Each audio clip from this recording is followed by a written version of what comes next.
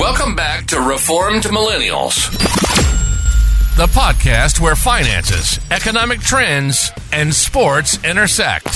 Cam and Joel help listeners better invest their time and money.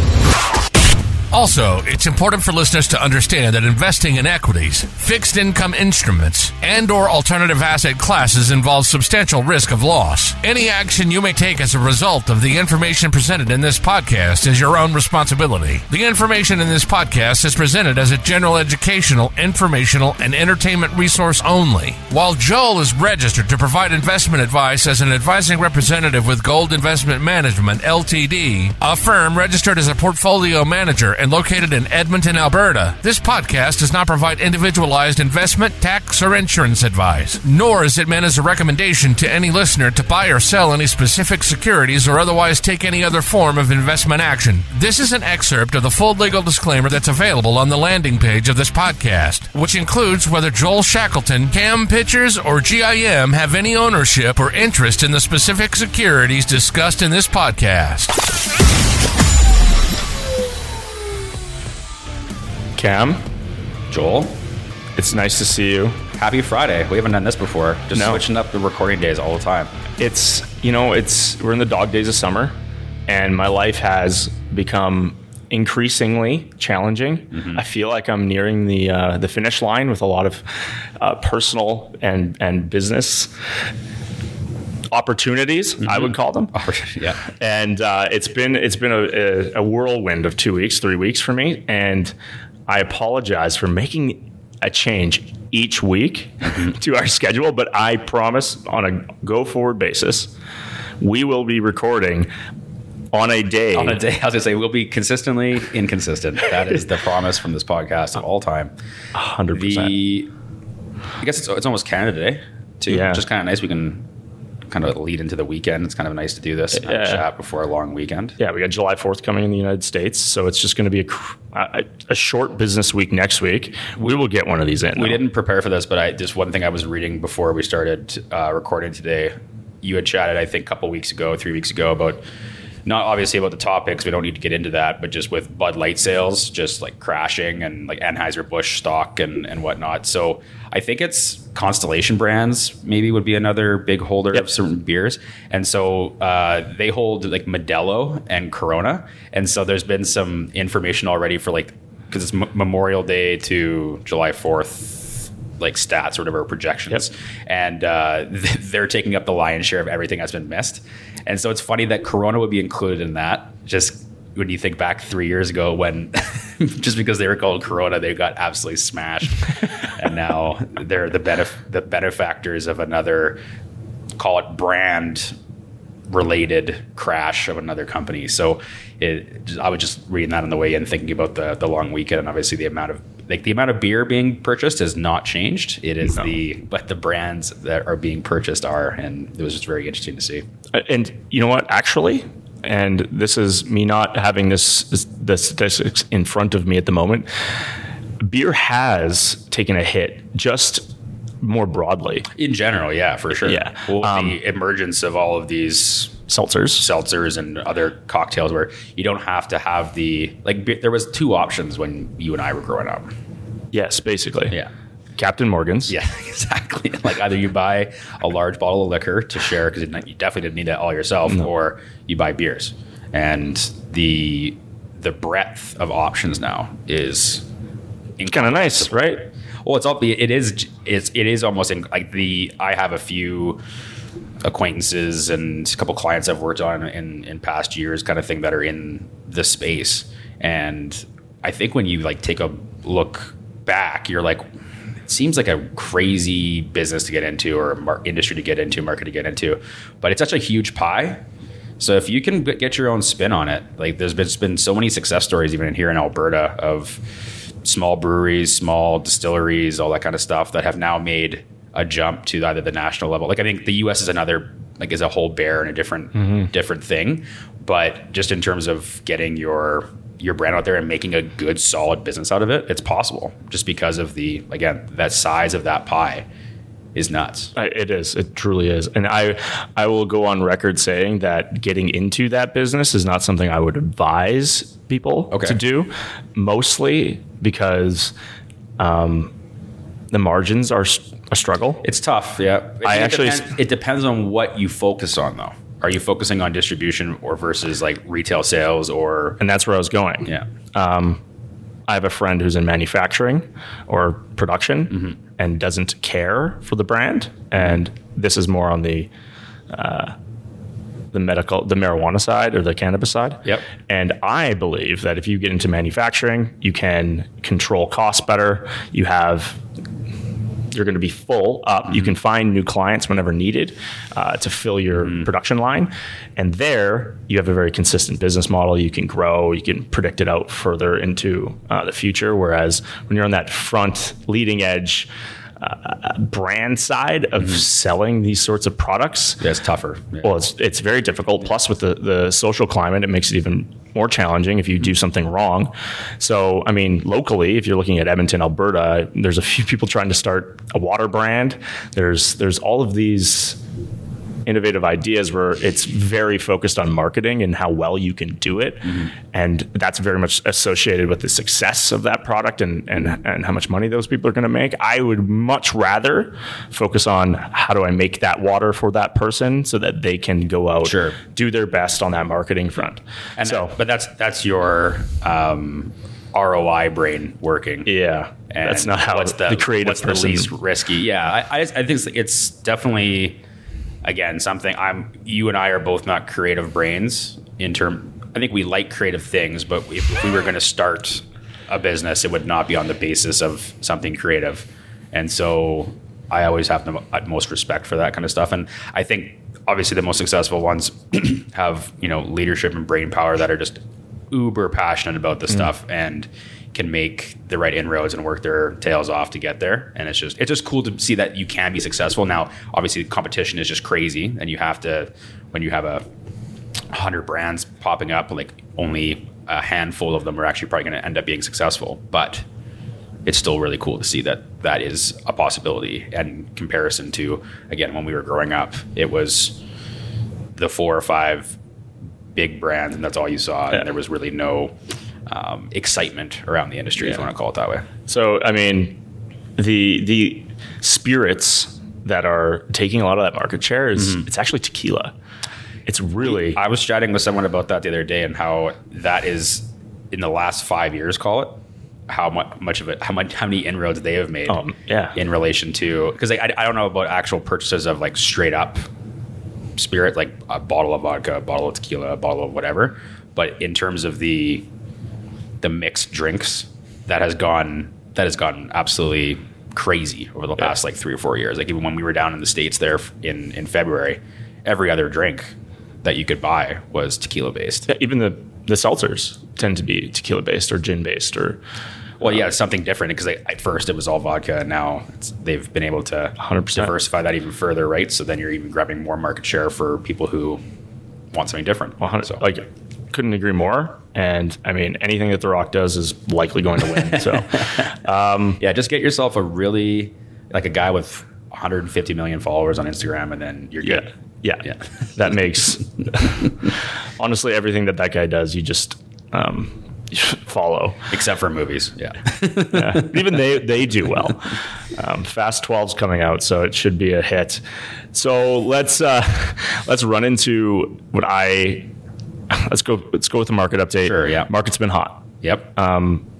Today's the last day of Q2, and the S&P 500 is up over 7% for the quarter in US dollar terms. So in other words, 8 companies are over. Well, I'll get into that a little bit. The S&P 500 was also up over 7% in Q1. Okay. And it was up another 7% in Q4 of 2022. That's a lot of consistency there.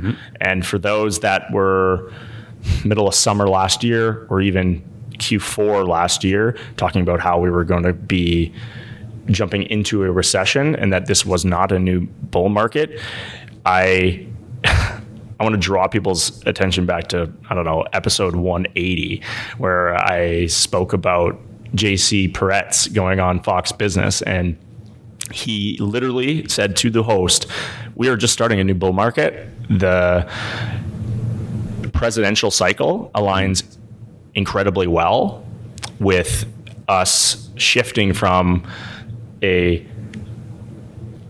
interest rate focus and the monetary concern over what's going to happen on a go-forward basis to the economy if we raise interest rates 5% in 24 or 12 months. And it's going to be more aligned with the incentives that are put in place by political figures and how they're spending, how important employment is as you go through a very important election cycle for the Senate and what is now going to be their next presidential race. However, that 3/4 of time, or in his case, it was about a year, is starting to close, and we're nearing the end of that.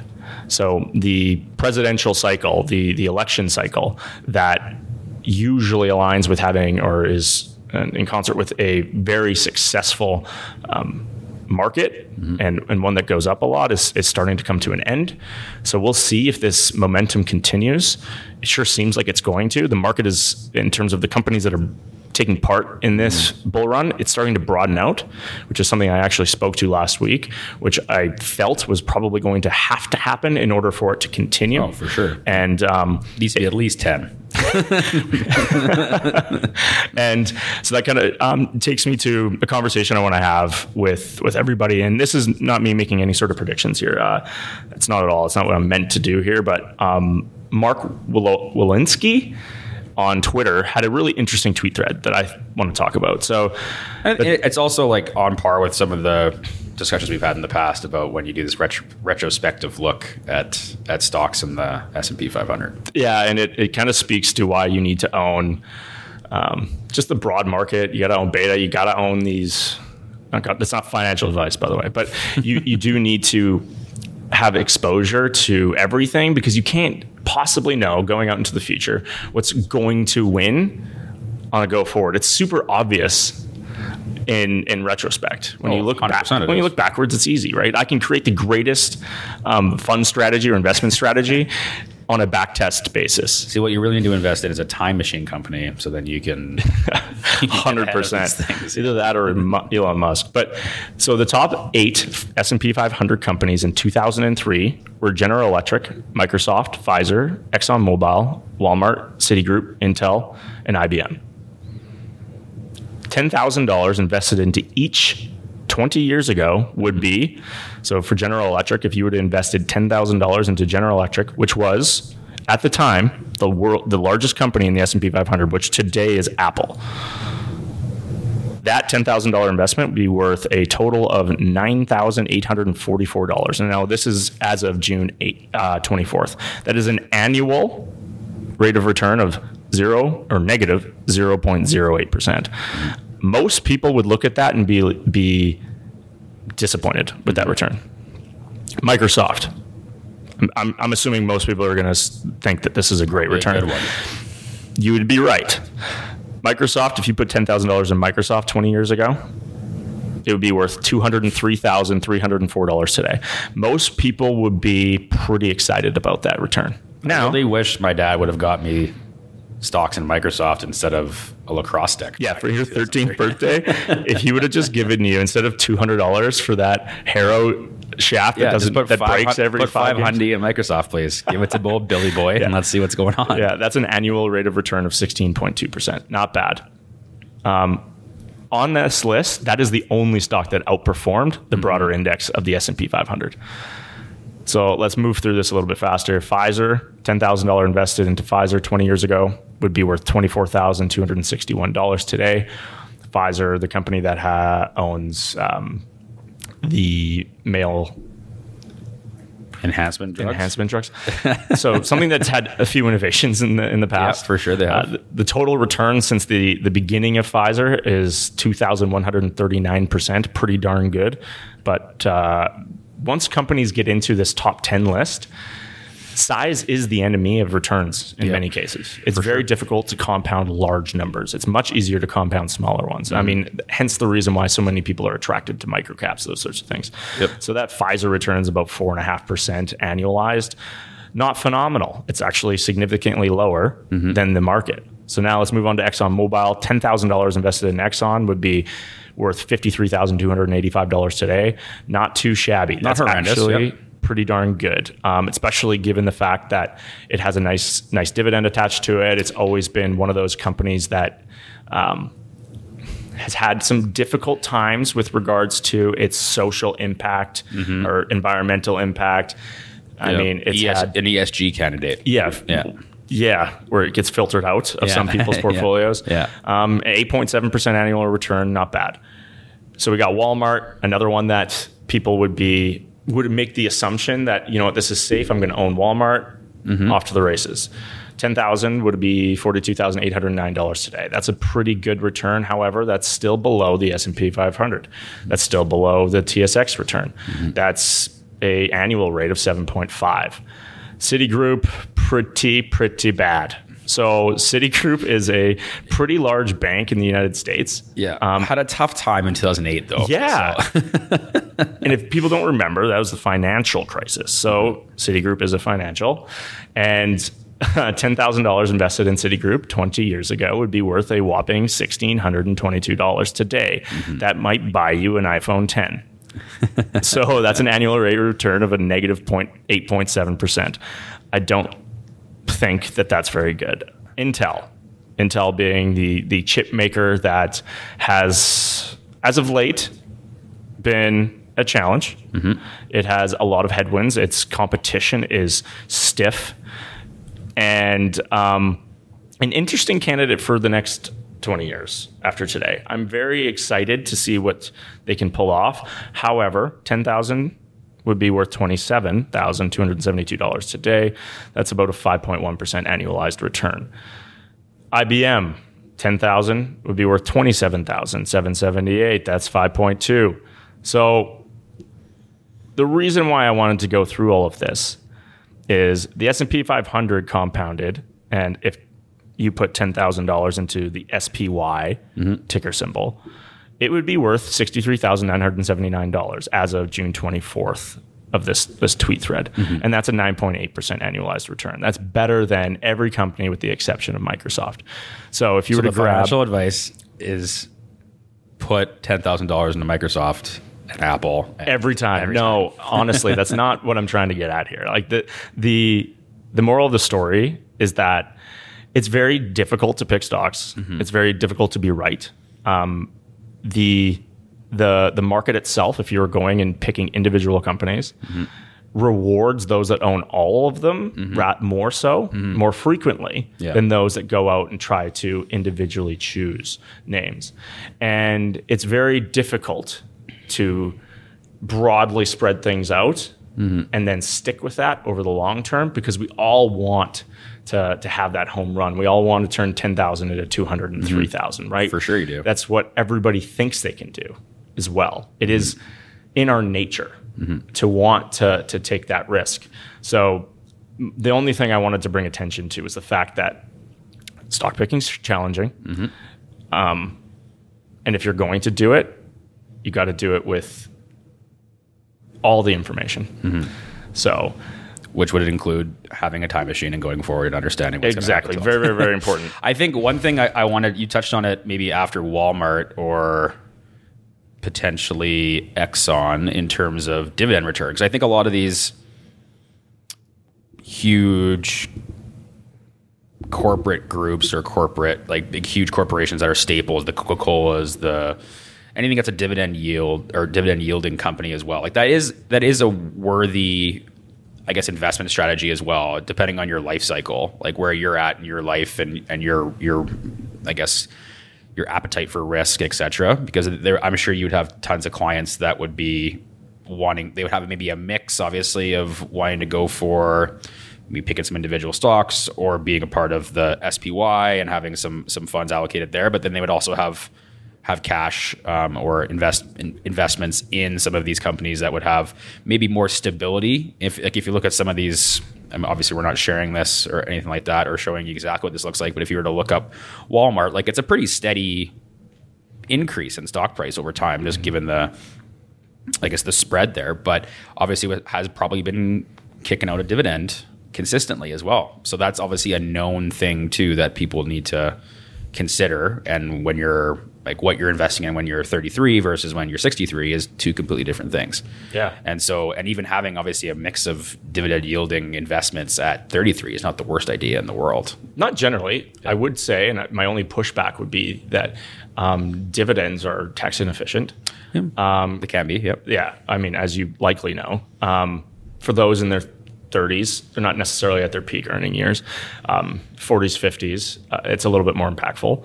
And depending on where you have them located, the asset location is just as important and more important. And that's kind of like something that I do with people quite consistently and more frequently, is that you need to consider where you're throwing those dividend pairs in your portfolio versus the just throw them anywhere. Because, I mean, the tax implications of that. For people who are investing in both potentially in a corporation at the personal level, and like making those decisions does matter in terms of where your, again, life cycle is like in both of those things, and what's your ultimate goal for. And this isn't a podcast which we get into passive income grind and stuff like that. That's not going to be what we're going to do with you today. Should we really just let people's eyes glaze over here, or what? Yeah, let's definitely move on from that. But it is, I don't know, interesting exercise for those that maybe listen to this podcast every week. We do talk about individual names all the time. Right now, the top 10 S&P 500 companies are Apple, Microsoft, Google, Amazon, NVIDIA, Berkshire Hathaway, Tesla, Meta or Facebook, ExxonMobil, and United Health Group. So 2 of those from that top 10 are now there today. I mean, let's do something quickly here. Okay. In 20 years, of those 10, which of those 10 will be there or still be there in 10 years or 20 years? 20 years. So again, Apple, Microsoft, Google, Amazon, NVIDIA, Berkshire Hathaway, Tesla, Meta, ExxonMobil, United Health Group. Okay, I'm going to say, I'll pick 2, because you said there's 2 currently, so we'll pick 2 again. I'm going to say NVIDIA. I'm going to say Apple. Okay, so I'm going to go with more than 2. Okay. And I'm going to go with Amazon. Okay. And I'm going to go with Berkshire Hathaway. Really? Even after the transition happens, you think? And United Health Group. Okay. So mark it on your calendars. 20 years out, which we'll still be doing this podcast. June 30th, 2043, we'll be sitting in the same room. And we will remember. Yeah, in 20 years, we'll have done... And it will be 0 of the stocks. It'll be 0. Yeah, 1,200 podcasts by then. So, yeah, I don't think Apple's going to be there. And I don't think that Google will be. I don't think that we could ever even... I don't even know if NVIDIA will not be acquired by somebody by then. No. I have all of these... So I'm going to go through my theory on why. And this is not financial advice. Berkshire Hathaway owns... energy. It's really well diversified. It has rails. It has what I deem to be the core of what society is built on. Tangible things. Insurance, those sorts of things. United Health Group, it's my belief that the spend, the wallet share in healthcare is likely to accelerate more. And this is kind of actually a good roll into what I think should be our next topic quickly. And what was my other option? Oh my God, I already forgot. But yeah, those 3. Amazon, and you said. Was Amazon, which... distribution, it is ingrained into my life more and more and more each month. And it's my belief that combined with their willingness to take long-term or make long-term bets in large size and then tackle difficult areas that other businesses are just terrified of. And their distribution network across North America and Europe is unmatched. And that cash flow generation machine that is now willing to compound on itself and has the shareholder base willing to allow it gives them an advantage over a long period of time that I don't think a lot of these other companies have the luxury of. So that's just my opinion. All right. Well, we'll agree and disagree and just move on to the next. And we'll just move on to, next topic. So when I mentioned healthcare and that spend, I know this is kind of a hot topic for a lot of people, it seems. When I was in Toronto, I went to Collision, And for people who don't know what Collision is, maybe give a quick. Yeah, Collision's a tech conference in Toronto. It's the largest tech meetup for our country each year, and it happens over this past weekend, or this current week. It's currently going on right now. And I went there for a number of reasons, professional, but then also I was lucky enough to sit on the panel, but then also, How long did you speak for? About 30 seconds. The guy from KPMG just would not stop talking. And that was, it's because he was so smart. So, but I also got to do an old sponsor of the podcast and a company that I'm particularly excited about is the Good Lawyer had a yacht party. So they had a bunch of people onto the boat, and it was fantastic. I think there was something like 450 people on a single floating boat into the harbor of Toronto. Kind of like a Morocco or a Monaco light, it sounds like. Yeah, I would say very light. 0.01 beta.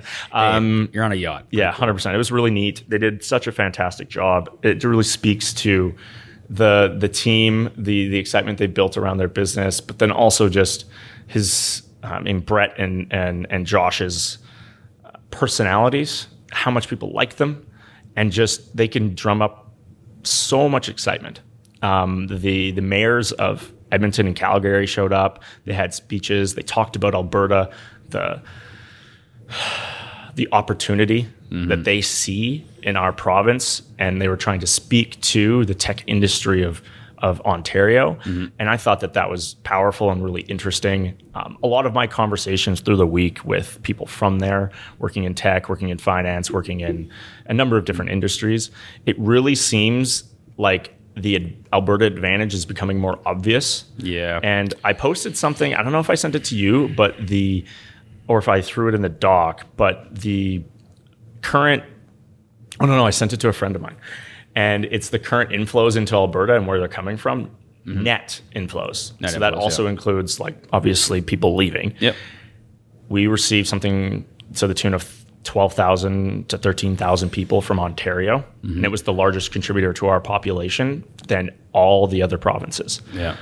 Not including the United States. I know 6 of them, so personally. So if you pro-rata that out, I think, don't come too fast, though. We don't need our housing market getting into the same situation as Toronto, especially because you guys all have more money than us. Yeah, cool it. Yeah. However, it does. I think that the tax rate situation is really attractive.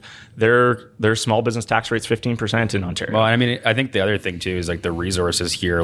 I know it's been growing a lot. I've seen it in the past, I would say 5 years of me at least following the kind of tech scene here in Alberta. Resource-wise in our universities, I know they got great stuff out east too, Absolutely. and Waterloo and Toronto, all around. I'm sure there's tons of great resources there as well. But here in Edmonton specifically, and lots of the incubators in Calgary, churning out really, really exciting, awesome companies, and a lot of talent gets brought up here. Which I've spoken to a few contacts I have that are in kind of the software engineering space, and the fact that there's been this, not a collapse per se of Silicon Valley, but a fracturing of it a little bit in terms of what it was, call it 15 years ago. And all of the talent that left our country and went down because they just could not say no to the incentives from a salary perspective, stock option perspective of, graduating and heading down and working for a Facebook or a Google or whatever and making a lot of coin.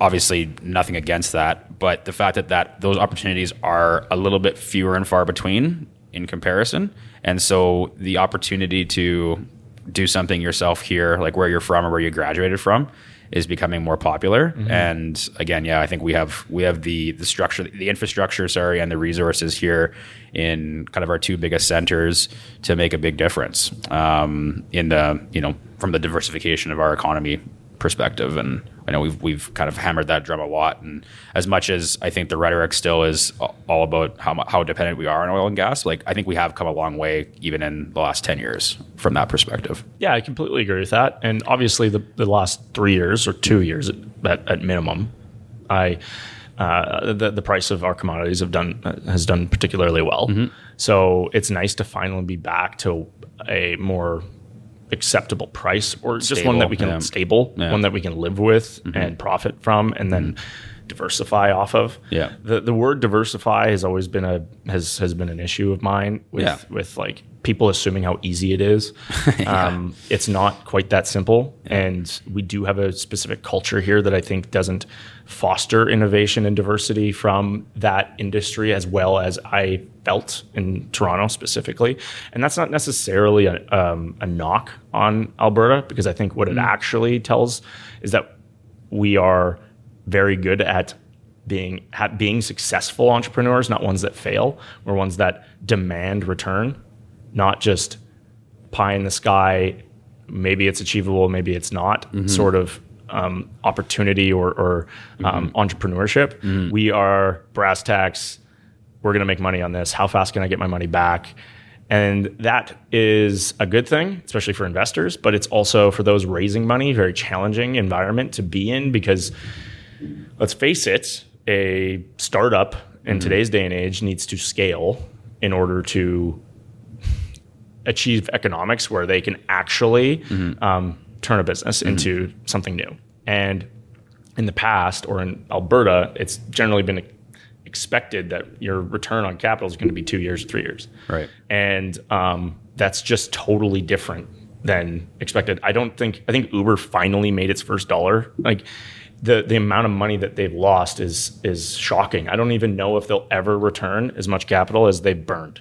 And that just speaks to the challenging nature of technology and innovation in general.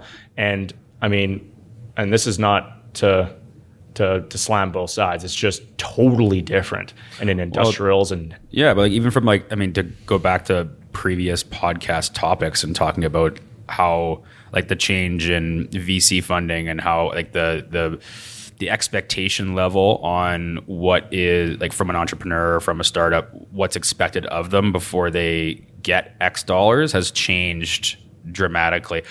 To make a pop culture reference to our favorite show of all time, Silicon Valley, you just think about, obviously they're making light of a lot of the situations that were present during that kind of late 2000s, early 2010s kind of thing situation. And I always think back to about Jin Yang's presentation on the seafood app, which was the picture, taking a picture of food, and it was supposed to tell you or recognize what it was. And he got like $3 million of funding or whatever on the back of nothing. And obviously they were making light of that in the show. And I think that's just like a small, again, probably a stupid one, but a microcosm of how that has changed. Like there's a lot less, I'm not going to say wasted money, but it just in terms like the smart money that's being moved around now, there's more going into the research and the expectation on, like as you pointed out, the ROI, getting capital back and building a company that can sustain itself over a longer period of time, rather than saying, hey, we got a lot of money to invest, and that's what the marching orders are from the board of directors or whatever. It's like, we want to find the next unicorn, we want to find the next Apple, the next Google, the next Microsoft. So we're just going to throw our money into 1,000 different things because we're flush with it right now, and we're going to see what hits. And now there's not that same. There might be actually the same kind of capital, but in terms of how it's being employed, is not the same way. There's been, at the largest scales, we talked about how there's been how many layoffs in all of these companies. The year of efficiency. Exactly. There's all this refocus on profit and return and shareholder value, et cetera.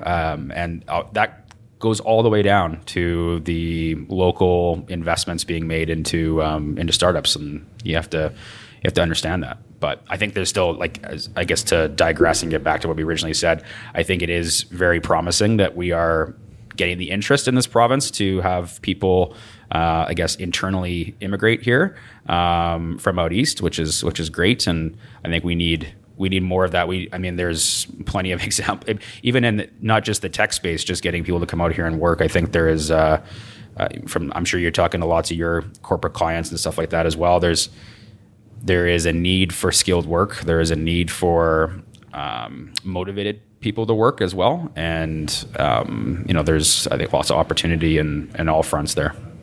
Yeah. So do we move on to the war in Russia or can I speak to something slightly more interesting to me? Yeah. And this is around longevity. Okay. And it kind of... Your favorite topic. I know. Yeah. And I don't know why. I do know why. But there's a tweet thread from the reason everyone, just so everyone knows, the reason why is because he wants to be able to say he lived the longest out of all of his friends. So I don't know who I'm going to be telling that to, but it'll be on your tombstone. Yes, eventually. I'd be happy to say all of those at each one of your guys' funerals. I'm going to say it. Hashtag beat you. Yeah. Yes, as along with all the great things. But or actually more interestingly, I'm terrified of what you'd say at my funeral. So you don't want that to happen. I don't need that happening. So anyways, this tweet thread Colin Keeley put out talks about Peter Attia and how he's the number one longevity doctor in the United States or in the world. I have no idea how true that is. I have no idea how if whether or not him charging $150,000 a year to be his patient is actually accurate. I don't know any of these things. But what I did think was interesting, and as somebody who listens to the Drive podcast with Peter Attia fairly frequently, every couple weeks, his thread here mentions 13 items that are, I think, becoming more interesting to a larger subset of people. And basically, I'm going to go down. I don't want to do a TLDR, but lifespan, by definition, or at least his definition, is the number of years that you live. Health span is how long you are healthy enough to do the things that matter to you during that life cycle. Longevity means maximizing health span and lifespan.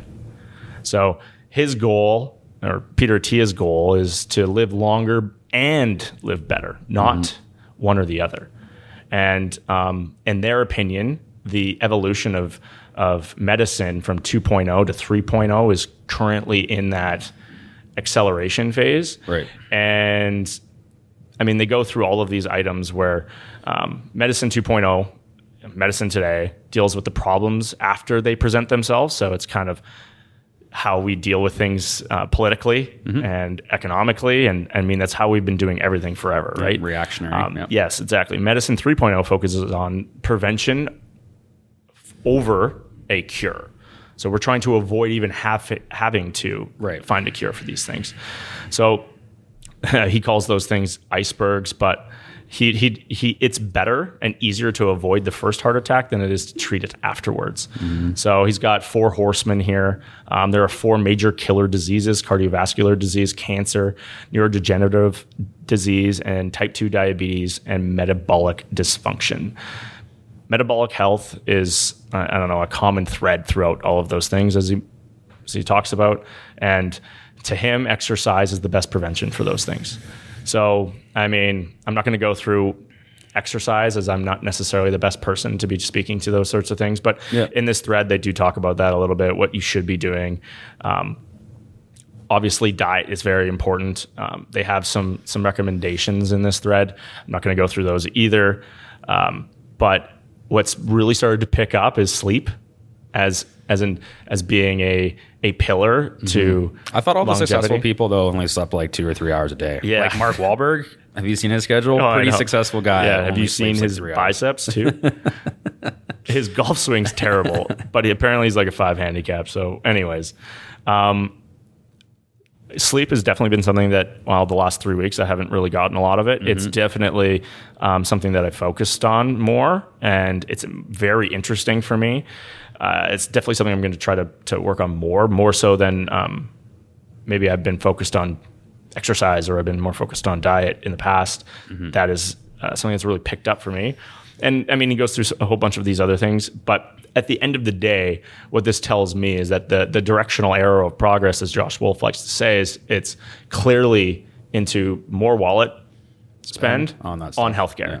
And if we are living longer, the longer you live, the more of a burden you are on the healthcare system, as anybody can attest to with their grandparents or their aging parents. Yeah, I think I want to make sure burden is like a negative connotation word, but I know what you're saying. I shouldn't say burden. I should say the word is burden, but it's just like you have to understand it's like there's finite resources when it comes to our healthcare system. And we've seen pressures on that, obviously, in the past 3 years as to what that can mean. And so anything we can do to lighten that load is a very important thing. And to spread, at the end of the day, we're all going to need end of life care at some point, or care as we go along, because of you can be as healthy as you want and you could still have a cardiovascular event or whatever it might be, just based off some, like a lot of this stuff. Obviously you can do a lot with how you treat your body, but some of this stuff is also genetic and comes through. So there's always going to be these events. But to your point about the burden on it, it's like if you have this concentration of population like we do right now, all aging at the same time, and all in, maybe if you were to make a bell curve of their health situations, I'm sure there would be a pretty big bulge around a certain level of health that is all going to come to a head at kind of one time, which is going to be a huge burden on the resources we currently have. Yeah. So anything that we can do, because we're the next bulge that's about to come through, we should be doing this. 100%.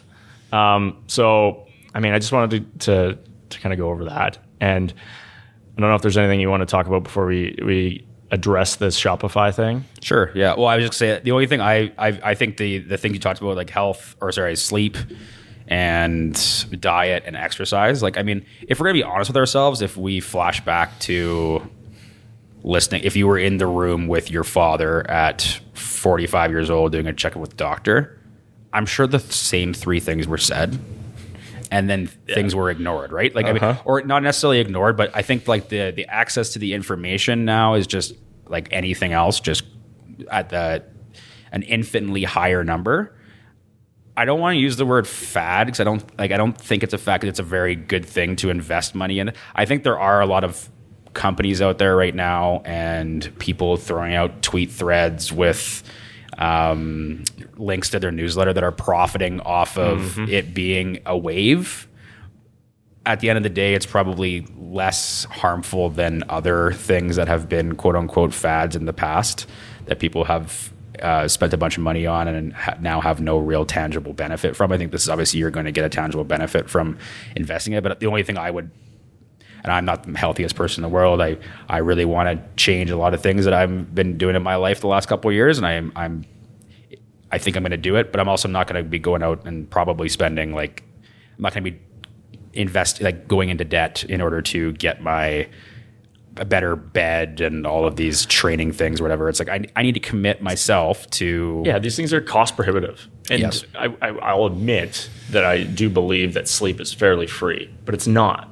I mean, a lot of the time it's, especially for parents and for those that maybe don't have a lot of money, it's a luxury to have the ability. You have to really invest well into noise canceling headphones. Yeah, exactly. Apple will love that, even though they don't work. But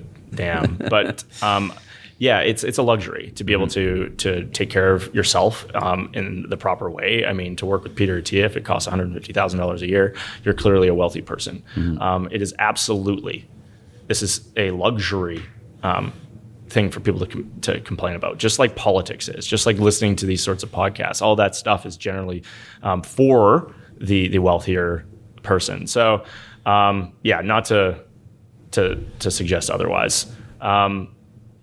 I don't know about you, Cam, but yeah, I want to talk about this tax topic. It's sort of a tax topic, but it's something that people should, I don't know, just think about as small business owners. And a lot of Americans were commenting on this thread because Shopify is such a broad business that is in, I don't know, 60 plus countries. I think it might even be more than that. And the CRA and its ability to access user data. Yeah. And I think you can speak to this better than me because this is not an area of my expertise, but it was a viral Twitter and just news across Canada because of Shopify's importance as it's the largest tech company in the country. I mean, maybe secondary to Constellation Software, but a very big brand. A lot of companies use it. And for those that are building businesses on top of their platform, the many tens of thousands of merchants that are going to be affected by this. It's I don't know. I found it actually pretty interesting. Yeah, I think it's So I mean, we'll set the table a little bit here, and I will off the top, surprise, say like I'm going to be fence sitting a little bit here, just in terms because I don't know enough about the case specifically because this actually breaks down to more of a legal question than anything else as to. And I guess I'll just start off by saying, so CRA is requesting information on Shopify's clients in terms of activity, probably jurisdictionally, probably like within Canada and outside of Canada, et cetera, and trying to get information on that to use to then probably cross-reference with tax reporting things that they're seeing on their side, either from a personal tax reporting standpoint, as sole proprietorship type income, and or corporations that may or may not be filing returns and paying their fair share of tax. So ultimately, I think the end game here is that Spotify is putting up a shield against this right now and is kind of fighting the CRA on this request. And I think you and I went back and forth on some texts, and you'd kind of done a little bit more research than me actually, and said, well, I think there's precedent for them getting this information based off of history of, I think you had mentioned PayPal as one, and I can't remember what the other one was. Uber. Okay. And so, which that one may be a bit different, but PayPal, I think, would be a more direct comparison to here. So it's like, well, who's using it and where are all these transactions coming from? Because again, people can, if you go through a bank statement, it's like, okay, you're sending money to PayPal, it's going into the abyss, and then it's being transferred over, and then you have essentially, it's like PayPal, you could view it as a cash account essentially, right? So you could bury some stuff there that maybe you wouldn't necessarily see as a registered thing within the big financial institutions, that they would already have access to that information. So same thing with Shopify. There's a lot of this e-commerce platform that they use and implement for a lot of small business owners. You had mentioned earlier, the barrier to entry in relation to using this platform is pretty low. So it gives the pop-up shop, the startup entrepreneur a way of establishing a e-commerce platform on a pretty like an easy basis, or a pretty like carefree basis. And so the service itself is great.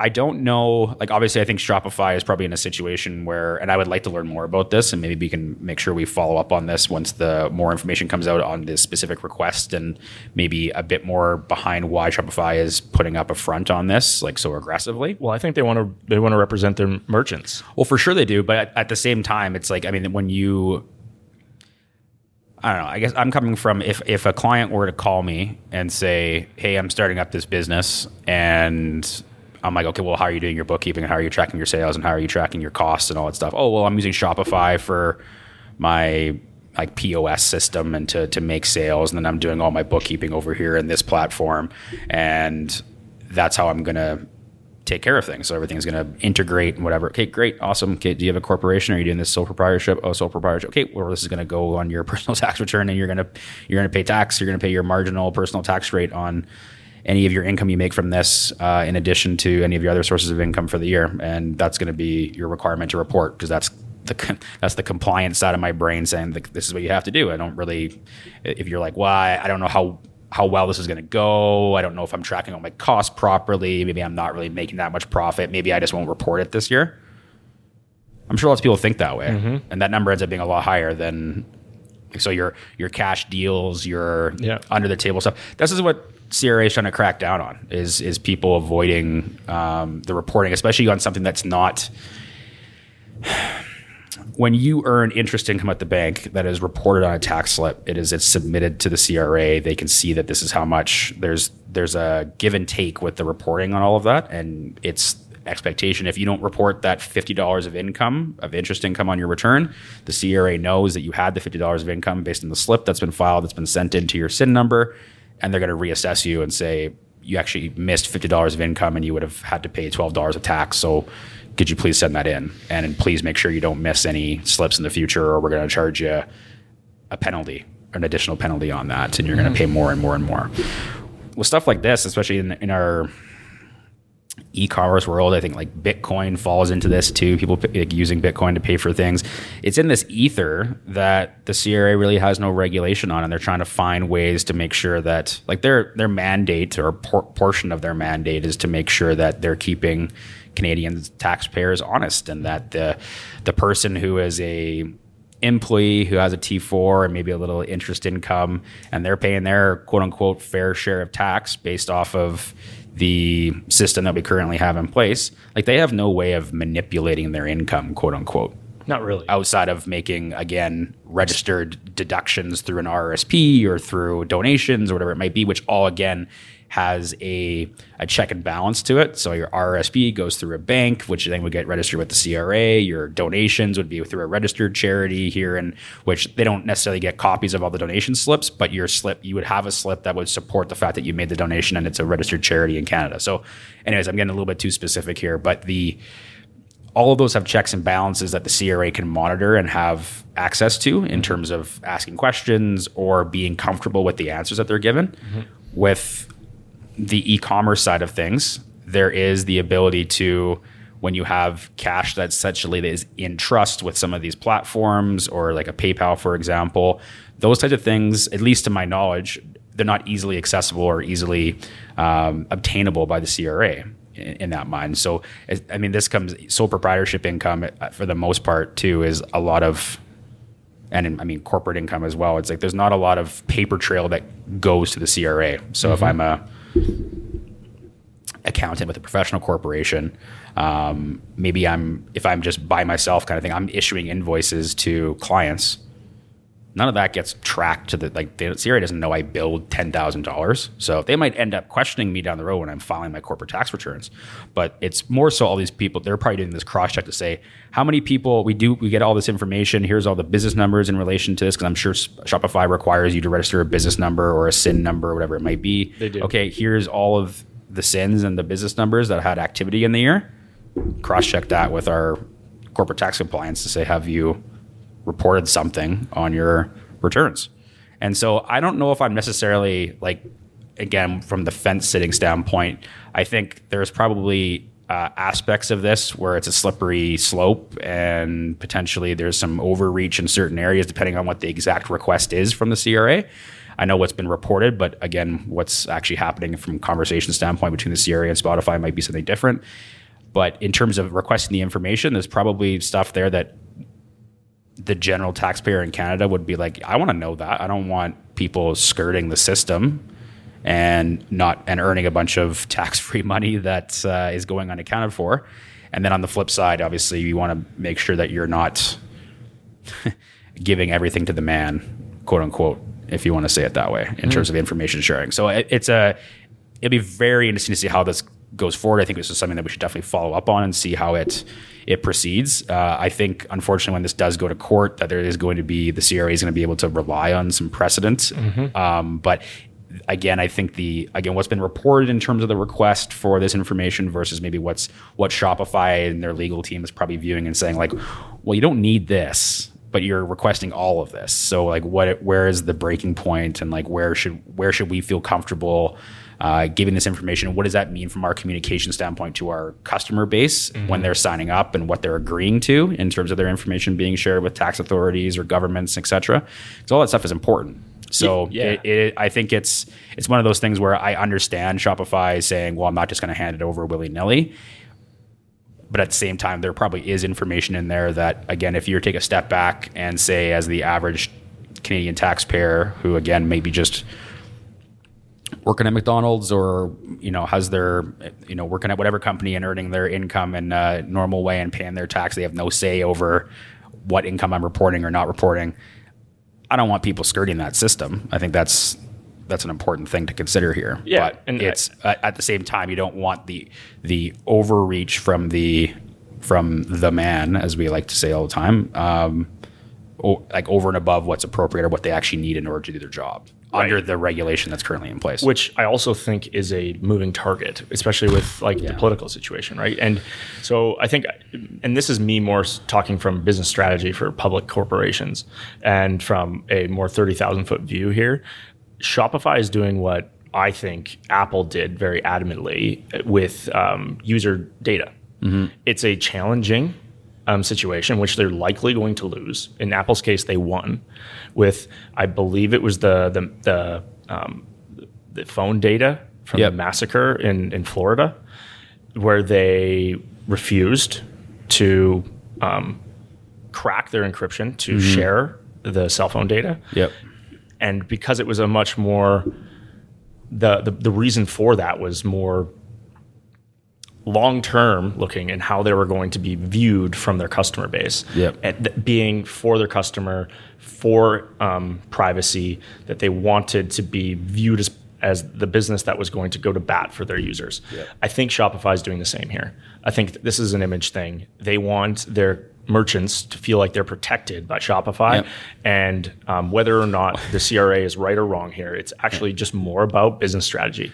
What I was going to say, the other thing too is like, could you imagine if they was quietly given up and then it came out that They did that. and then what is that backlash like, right? So Exactly. 100% agree. If from the brand perspective, the business strategy perspective, it makes sense for them to put up a fight or at least question what is exactly being asked for. Because again, I totally understand the slippery slope side of things too.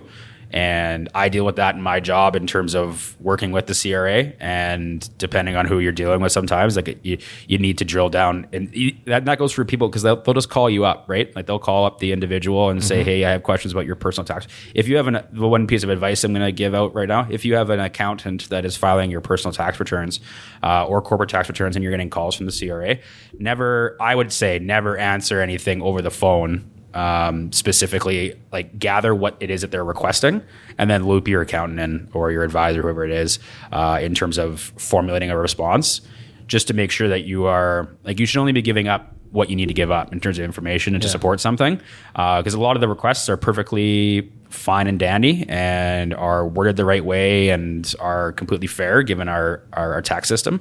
But there is other areas where, again, I don't think they are trying to necessarily prey on ignorance, but sometimes there can be information disclosed in a phone call that they record all that information, obviously, for quality control purposes, that can potentially lead to other questions, right? Where I'm not saying you're doing anything wrong, but again, like why give up more than what you're supposed to in terms of answering the request. So that's a good system in place to obviously make sure that you're getting professional advice with that on answering requests on that standpoint. I'm sure obviously that from a much larger scale, that's what Spotify is doing. They're saying, okay, well, probably going internally and talking to their finance department and their legal department and saying, okay, like this is the request we've been given.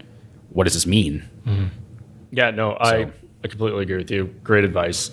I think moving on from that, I think in the interest of time, I want to start with some recos here.